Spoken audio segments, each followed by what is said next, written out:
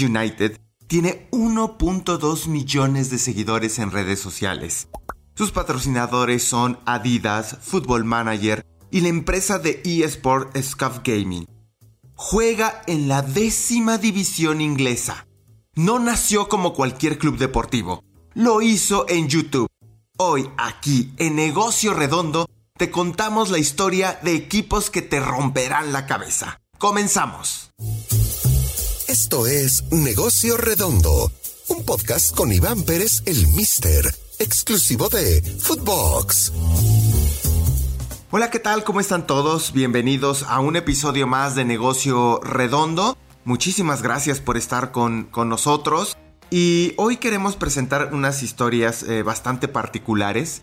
Algunos equipos que nacen no precisamente en la cancha, sino fuera de la cancha, o que de alguna manera son reconocidos a nivel global por alguna estrategia. Equipos que no dependen de los resultados deportivos, o que no nacen por una idea de hacer un equipo, sino como consecuencia de otro proyecto. Y esto es lo que vamos a platicar hoy.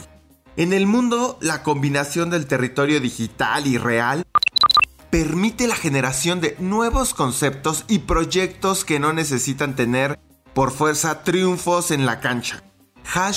#United es uno de ellos, un equipo inglés que nace en YouTube y que después se convierte en un equipo ahora semiprofesional, pero bueno, que de alguna manera está buscando ascender en el complicado y en el larguísimo proceso y sistema del fútbol inglés. Pero no es el único equipo.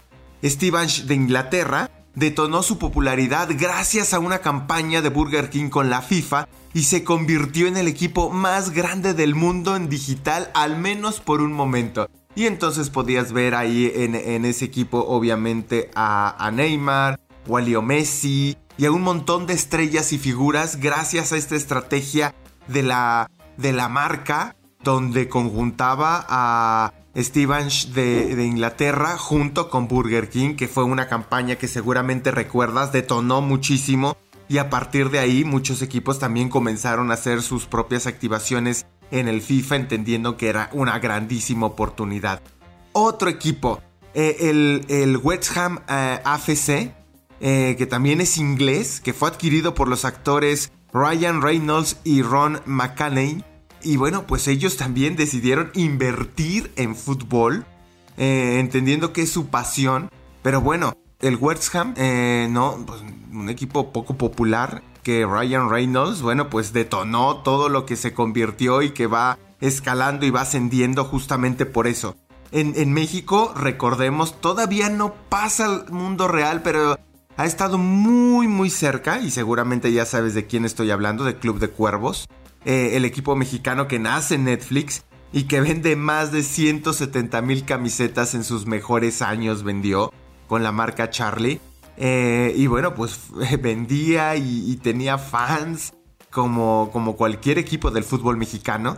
Y bueno, ahora de esta manera pues está, pues digamos, se ha barajado en bastantes oportunidades su nombre. Es cierto, es real que quisieron comprar al San Luis, al final se cayó la operación. Pero seguramente en algún tiempo se concretará este esfuerzo y este deseo. Y por supuesto que también este proyecto que pertenece a la familia Larraqui, que es dueña de la marca, y que bueno, en algún momento seguramente será realidad. Otro equipo que sin duda nació con una estrella enorme y que de alguna manera empezó a hacer negocio sin siquiera iniciar a jugar, el Angel City, el club femenil, donde hay un montón de mujeres apostando por el deporte, desde actrices, ONGs, activistas, cantantes, inversionistas, etc. Una de ellas es sin duda la ganadora del Oscar, Natalie Portman. Y bueno, de esta manera pues tenemos que hay diferentes instituciones y diferentes equipos que bueno, pues de alguna manera saben que el terreno digital, saben que el tema del marketing puede también ser un envión muy muy poderoso para posicionar. El West Ham AFC, por ejemplo, es un club galés que juega en la 5ª división del fútbol inglés.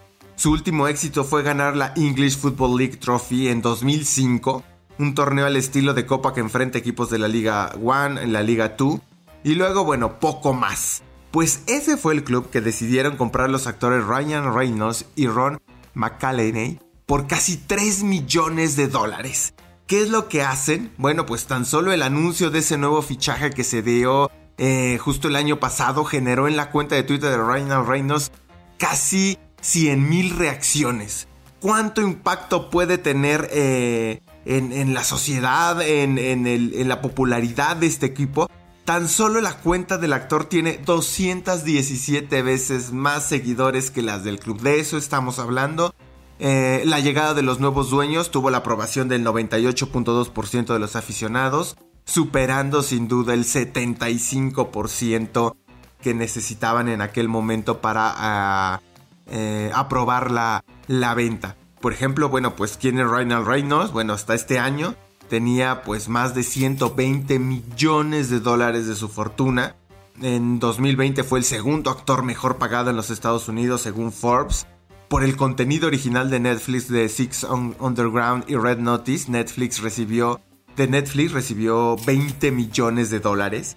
Es decir, bueno, pues la popularidad, la calidad del actor, la popularidad de su contenido y de las películas y series que ha producido, pues bueno, colocó al conjunto del Wrexham ahí, en la palestra. Y bueno, pues también hay que invertirle, ¿no? No solo es eso, pero fue un gran envión de inicio.